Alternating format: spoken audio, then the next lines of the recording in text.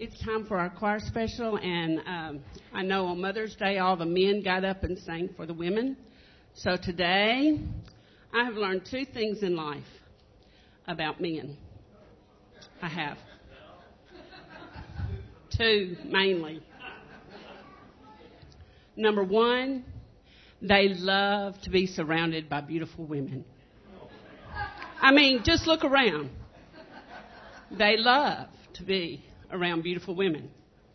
And number two, they want the volume as loud as it can go.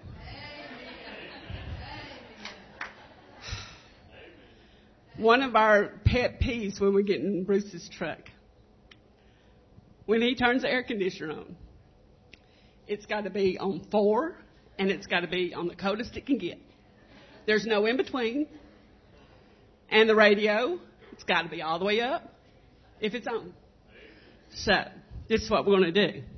We're going to surround the men with beautiful women. We're going to make a great big circle around the church. All the women, all the ladies, all the little girls. I want you to get a great big circle going. That's like now. Now, men, don't we look good?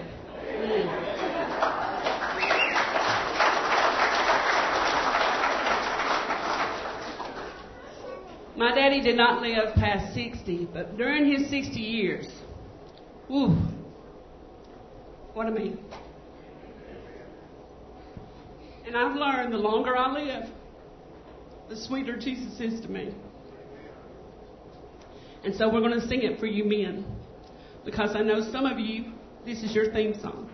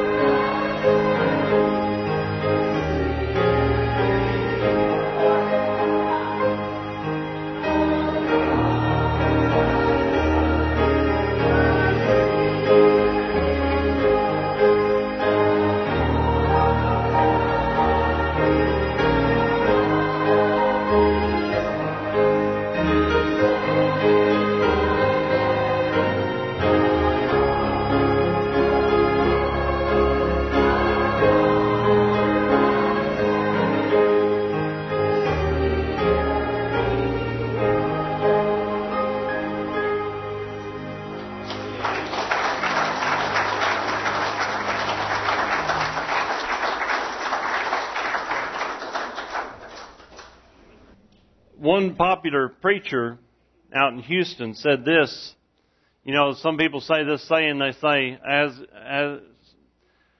the economy goes, so grows the country. As the churches go, so goes the country. And I want to boil it down even further. As dads go, so goes the country. And so, dads, we need dads to step up. We need dads to be present. We're going to honor the dads.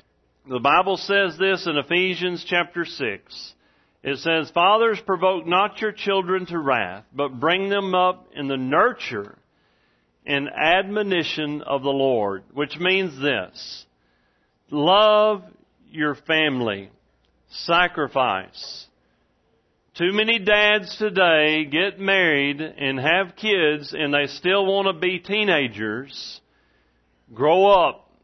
There's nothing wrong with acting silly and having fun, but you've got to take responsibility. Take responsibility for your home, your marriage, your kids. Be the dad God called you to be. And at this time, I'm going to ask that Kenneth give you a video tribute for dads everywhere. And you'll sing. Good job, Lauren. Okay, I got it. Dad. Okay, don't forget to carry the one. Dad. Okay. That was delicious. Thank you. Right, hold on there, kiddo. Dad. Say cheese. Cheese. There you go. Okay, just one more. Hold your trophy up a little bit higher. Dad.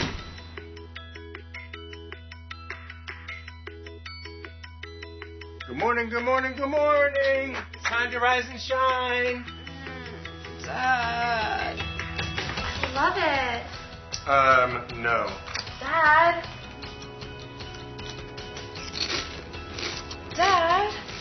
And they were here first. Dad. So you want to go catch a movie at like 7:30 or something? Dad. And one more. Okay, one more. Okay, let's go. Wait. Come on, just one more. One more. Dad.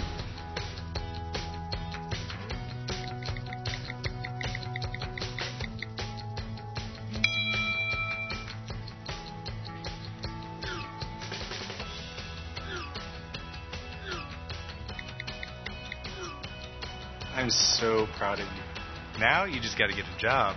Dad. You look beautiful. Oh, Dad. And stand just a little closer together and move just a little bit to the left. My left. A little more. Dad.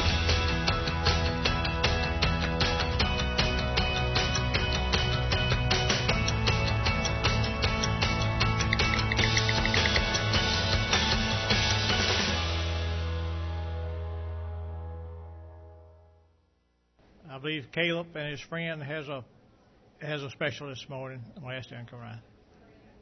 And friend, Ken folks, that he recruited.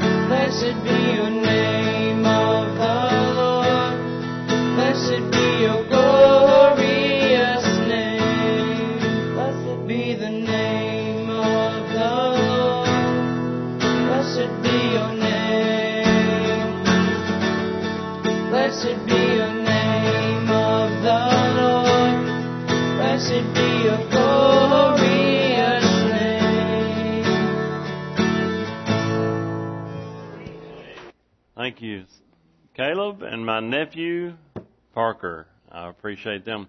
We do have visiting with us the Abears, and they've been here before. It's been a little while. Jason and Cindy, of course, Cindy's Karen's sister, and makes Jason my brother-in-law, and all my nephews, and my sister-in-law, and just glad to have them. They'll be headed to the ABA, and then Sean will be joining them as they travel. Of course, I'm going to stay, of course, for Brother Don's funeral, and continue to remember that family in prayer. So we got it all in. We got a lot going on, honoring dads and the kids and a lot of stuff, and getting to sing. And that was pretty cool. Neat idea, Miss Barbara, with the ladies surrounding us. And yes, I amen you. And I do like, that just doesn't sound right, saying like pretty ladies. So that just sounds weird. And, okay, God made women beautiful. Let's just leave it at that. All right, let's just leave it at that. Brother Ed, I'm going to be in trouble before the day is over. Stick my foot in my mouth. And I do like the loudness, so I'll amen that. So, amen on the loudness part. And, there's a dirt dauber flying around. I may need, if somebody keeps their camera real handy, I'm going to, in a minute, somebody is going to be swatting at that thing, doing like that. And I'm going to take a picture, and I'm going to show them we have lively services here at Promised Land. And people hand-raising and doing all sorts of stuff. I don't know what happened with them. So if that dirt dauber motivates you in a little bit, somebody get a picture. And we can share about what kind of services we have here at Promised Land. I tell you what, we do have good services. God's really blessed us. And we had great services last Sunday. The homecoming was awesome. The fellowship was awesome. Everything. God has been so good to us, and I'm thankful. We had, of those 64 salvations, we had 3 in our group that was saved. We took a lot of our kids that were already saved. And so that's always good, but it's always great to see young people come to know the Lord as their Savior. And if you would at this time, stand for the reading of God's holy word. Standing in the gap, that is the name of the message. We need not only dads but moms to rise up and stand in the gap. Somebody who'll stand for the principles of God's Word, conservative living. Just this one verse in Ezekiel chapter 22 and verse 30. It says this, "And I sought for a man among them that should make up the hedge and stand in the gap before me for the land, that I should not destroy it. But I found none." Let's pray. Father, as we bow before you, thanking you for this time to honor dads, but also to realize that you are the designer of homes and families, how we should live, and that there is a need today. And may we be found standing in the gap for you. In Jesus' name, amen. You may be seated. God has called every man, and sometimes women, to stand in the gap, to be the doorkeeper. You know, today, and for all of history, we need dads to rise up, to stand up for the home, to stand up for the truths of His Word. There are so many things lacking in our morals today and in our country. As we look for just a little while this morning, the words of Ezekiel should stir up in our hearts that ask yourself this question, am I being the parent I need to be? Am I being, as I challenged the Penningtons, to be the role model? That we all have a role. But we say, well, I'm being a mom. I'm being a dad. Nobody has the right to tell me how to raise my kids. Well, I don't have the right to, but God does. Okay? And His holy Word tells us how we should live, not only live our lives, but how we should even raise our kids. He has the right because He has the patent on it. He designed it. He registered the trademark. He's got it all. He's the one that started a mom and a dad, and they should have kids, even though our society is turning against it. We need to be very, very careful to always stand for the truth of morals. Folks, I want to say this, just, simply put, the Bible teaches that sex outside of marriage is wrong. The Bible teaches that living together is wrong. The Bible teaches that homosexuality is wrong. That doesn't mean that we should hate people or even dislike people that commit those sins. We should say that that's not right. I've had people sometimes, want to, I want to follow the Lord. I want to do what's right. Well, the first thing I tell them, I said, well, we need to take care of this. You don't need to be living together. You don't need to be having sex outside of marriage. You don't need to be, if it's talking about same-sex relationships, these shouldn't be going. It's sin. It all falls under the same heading as something that needs to change. Yet so many times we start letting things slip and letting things slide and we say it's okay, but God's Word says it's not okay. And so standing in the gap, these things need to take. Matter of fact, in our text we find out this, what I call our offensiveness. Now if we back up, we read verse 30, but I want to back up to verse 23 and look at the offensiveness. Let's just read this here. We don't want to offend anybody. But, people say, well, matter of fact, there's this church that we're having a national meeting. We're a part of our Baptist church. Promised Land Baptist Church is a group of churches called the American Baptist Association. That's who we associate together to do mission work. The Southern Baptists believe basically the same things we do. They do mission work different, and they just have a few little odds and ends that are a little different than us. But they just got through with their national meeting, and they were really wondering if they were going to, because there's a church, first time in history that a Southern Baptist church has come out in the open and said that they were for homosexual relationships. Is out there in California, I forget the name of the town, but anyway. And so they were wondering if they were going to address it. They didn't end up addressing it. They probably will have to later. But what it is, the pastor and members of the church said, well, we don't want to offend. We don't want to offend.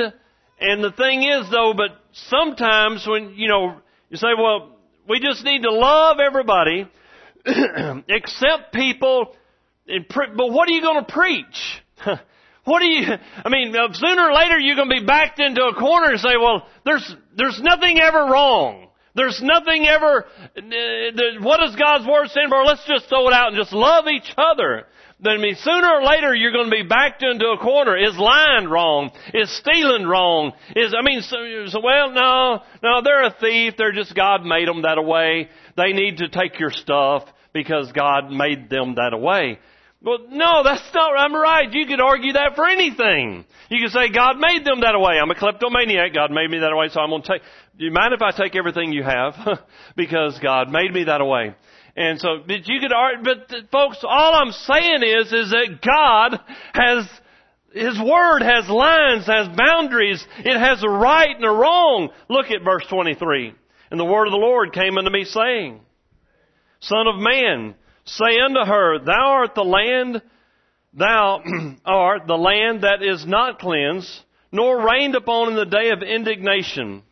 There is a conspiracy of her prophets in the midst thereof, like a roaring lion ravening the prey. They've devoured souls.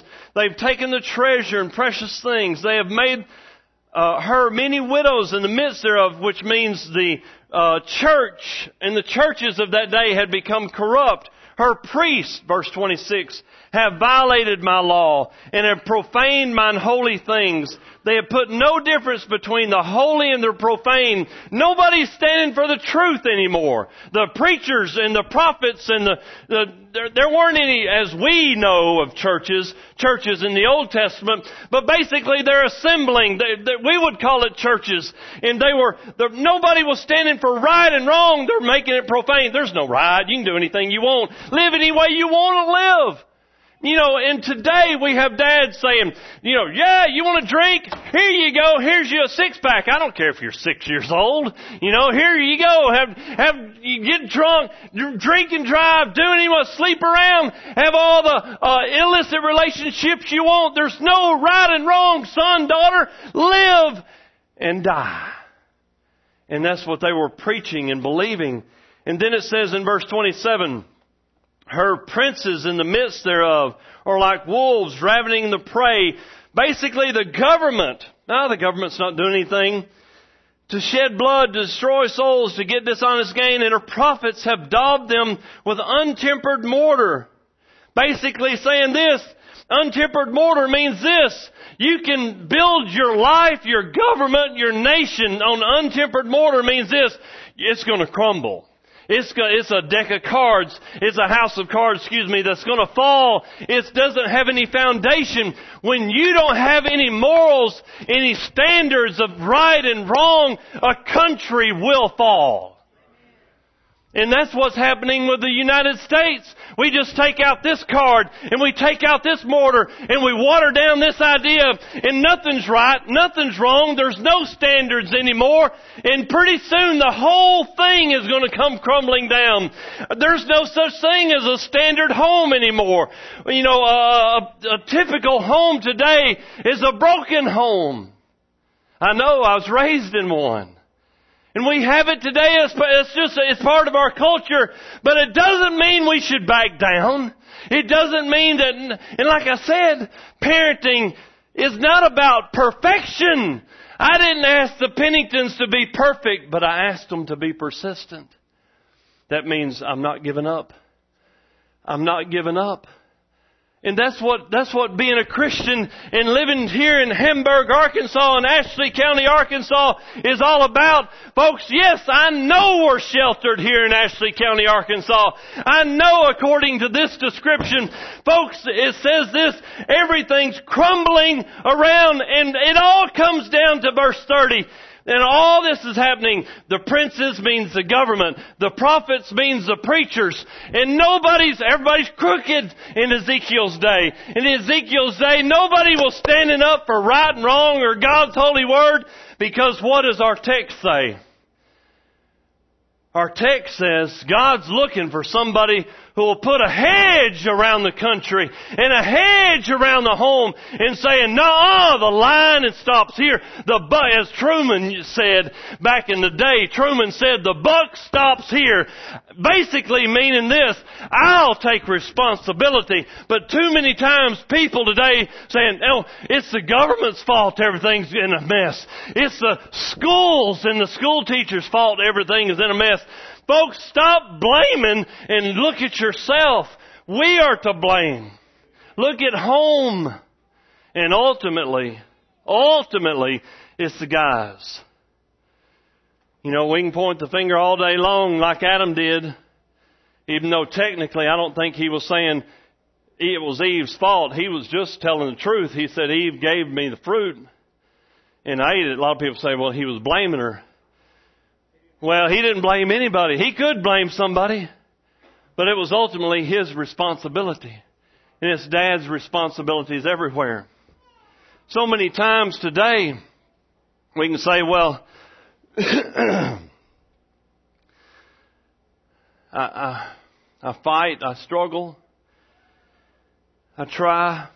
Well, don't give up. I love what it says in Fighting for the Home. Job was a man like this. He lived back in the days of Genesis, and I call it the patriarchal days. And I love that first part of Job chapter 1, verse 5, where it says this. It says, and it was so that when the days of their feasting were gone about, that Job sent and sanctified them.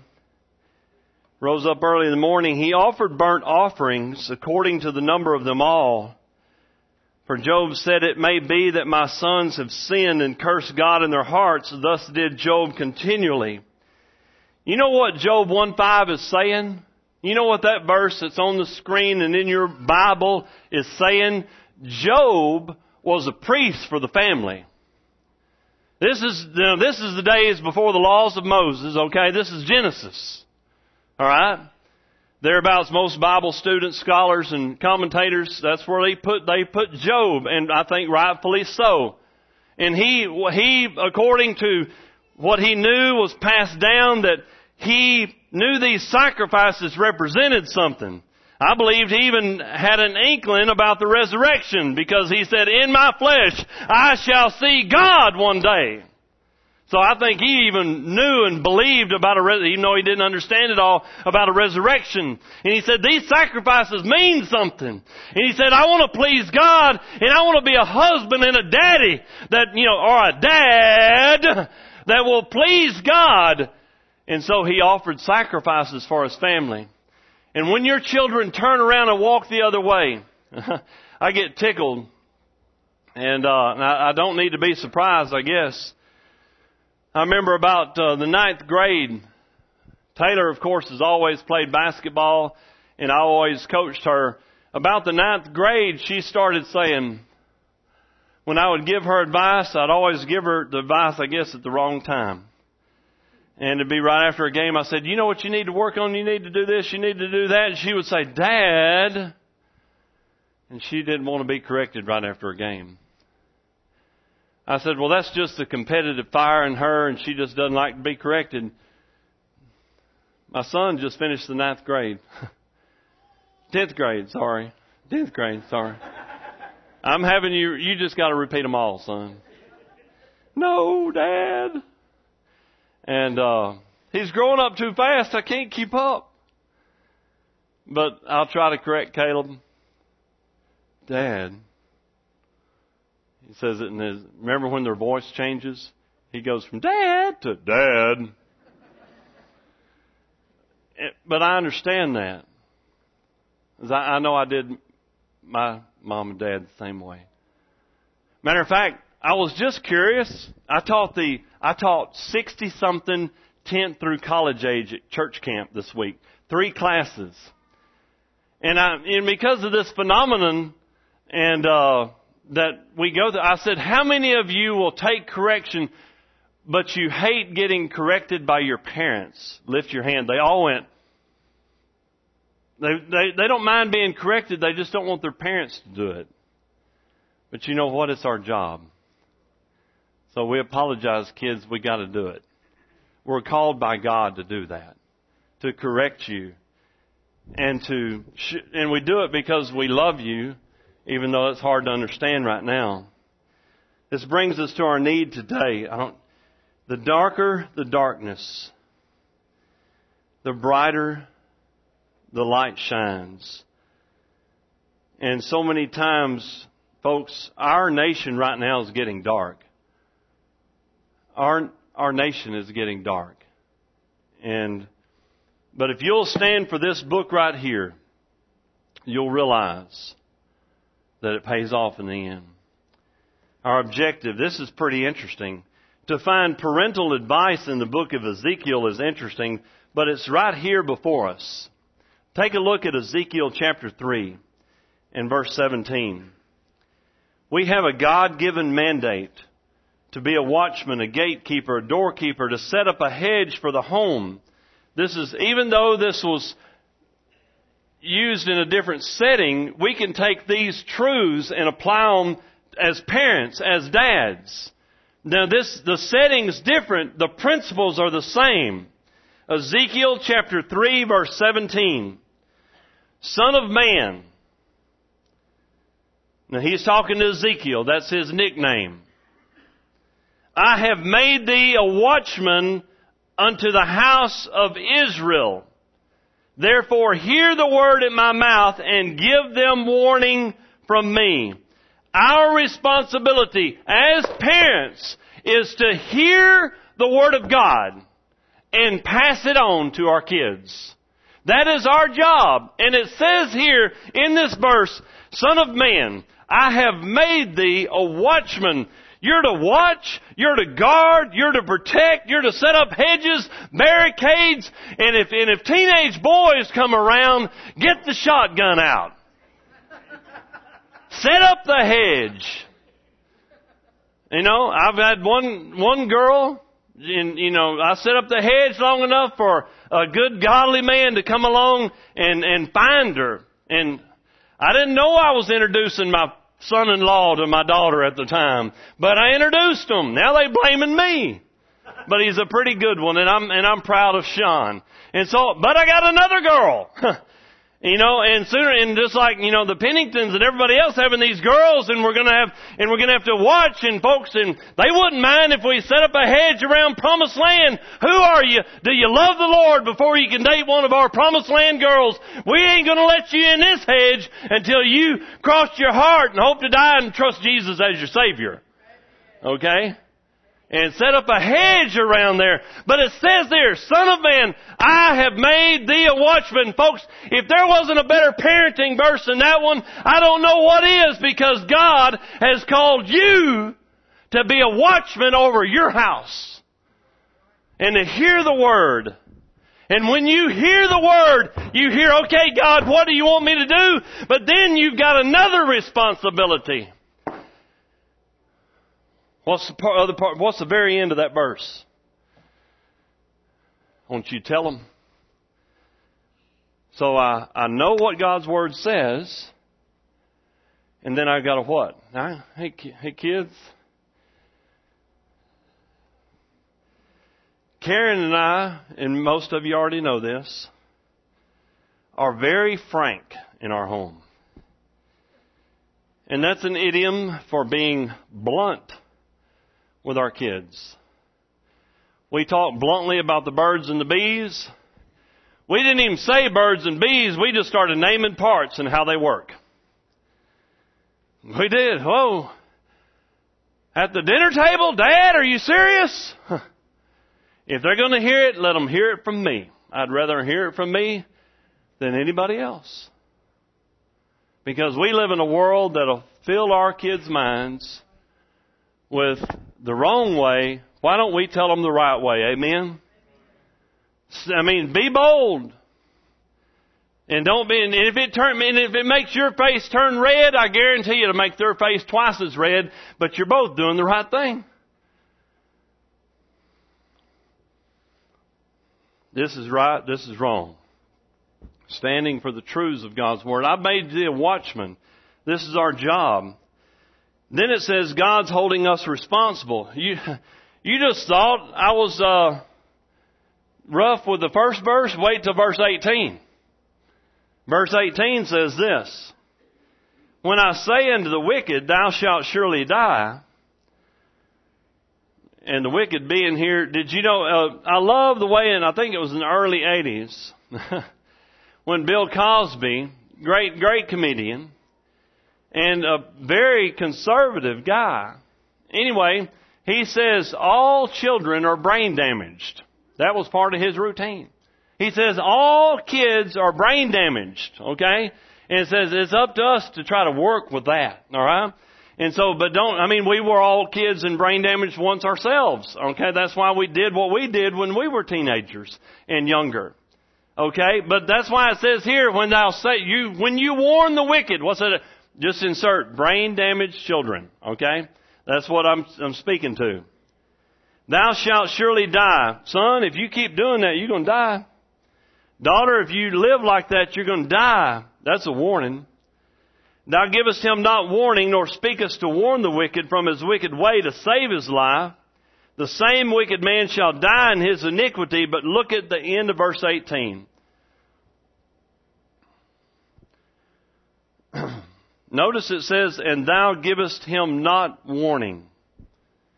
If you parents, if you don't do your job, basically, your kids are going to make the same, if not worse, mistakes than you made. And it could cost them their physical life and all kinds of emotional scars. And then what does God say about your job as a parent? I'm holding you responsible. That's redneck terminology right there. That's what the end of that verse says. I'm holding you responsible. If we don't bow up and be the parent we should be, if we say, well, I've already made all these years of mistakes, is it too late? No, it's never too late to do the right thing. It's never too late to do the right thing. So it says here, if they don't know any better, they're going to commit the same, if not worse, mistakes, and they could die from these mistakes, and I'm holding you responsible. Ouch.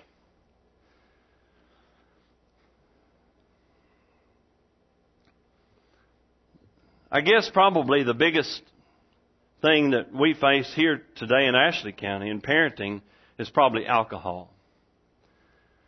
On my Facebook page, I mentioned earlier about the picture of my dad, and it was basically I just cut off the happy holidays part and just took a picture of a picture like some people do with their phone.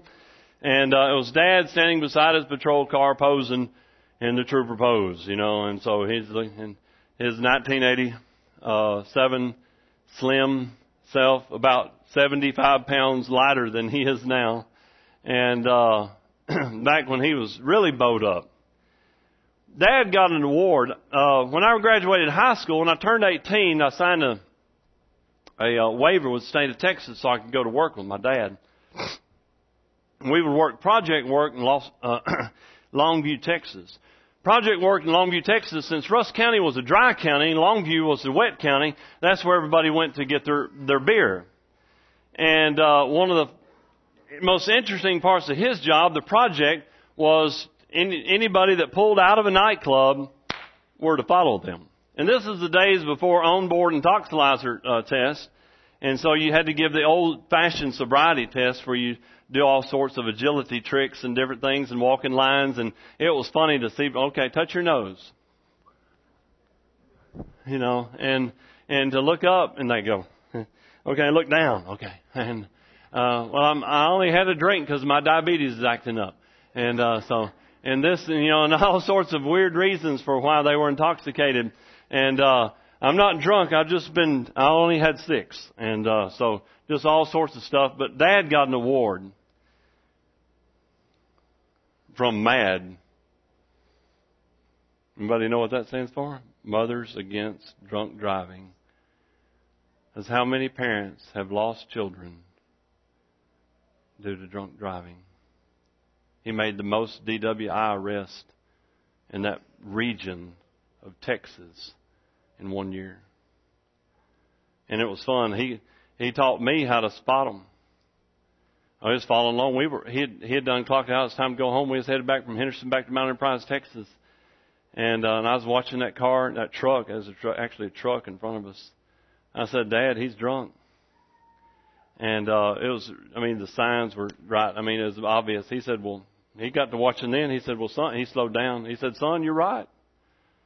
We pulled over, and there's a Hispanic guy with a Caucasian woman and 2 elderly grandparents in the back in the extended cab Ford truck. Anyway, none of them had a driver's license, and the only driver, and I had to drive the truck, and there was one little girl and the grandparents back to the jail. And it was mind-blowing to see what happened next. It's too long of a story to tell you. But folks, all of that to say this is that if we don't warn them, if we don't work with them, our kids will fall for anything. It's very popular to drink. It's very popular. It's very accessible. And we'll do verse 19. Verse 19 is where I want to end, and I call it the broken-hearted parent. The broken-hearted, or the heartbroken parent. Verse 19 is this. Before we read this together, everybody look at me. You can be perfect, and your children can still mess up. That's what this verse is about. Before I read it, that's what I want you to be thinking of. I can do the best job under God's green earth that I can. I can do everything just right as a parent, and your kids are still people. Your kids are still sinners. I'm a sinner. We're all sinners. That's why we need a Savior. And if you were able to be a perfect parent, your children still have a choice to make. They're ultimately responsible. That's why whenever a child gets on up, sometimes it's best just to cut the apron strings and let them sink or swim. You say, what if something happens to them? It could be, failure can be the best lesson that someone can learn from. Let them fail. Let them fail. Too many times we don't let them fail enough. Let them fall. Let them get skin up. Let them crawl out of the hole. Don't help them out of the hole. Let them, because then they won't develop the strength when you're not there to be able to face the next trial. That hurts. I shouldn't do that anymore. That's right. Look at verse 19. Yet, if thou warn the wicked, you warn your kids, you try to teach them, and he turn not from his wickedness, nor from his wicked way, he shall die in his iniquity, but thou hast delivered thy soul. Folks, this is just like salvation. Because you as a parent,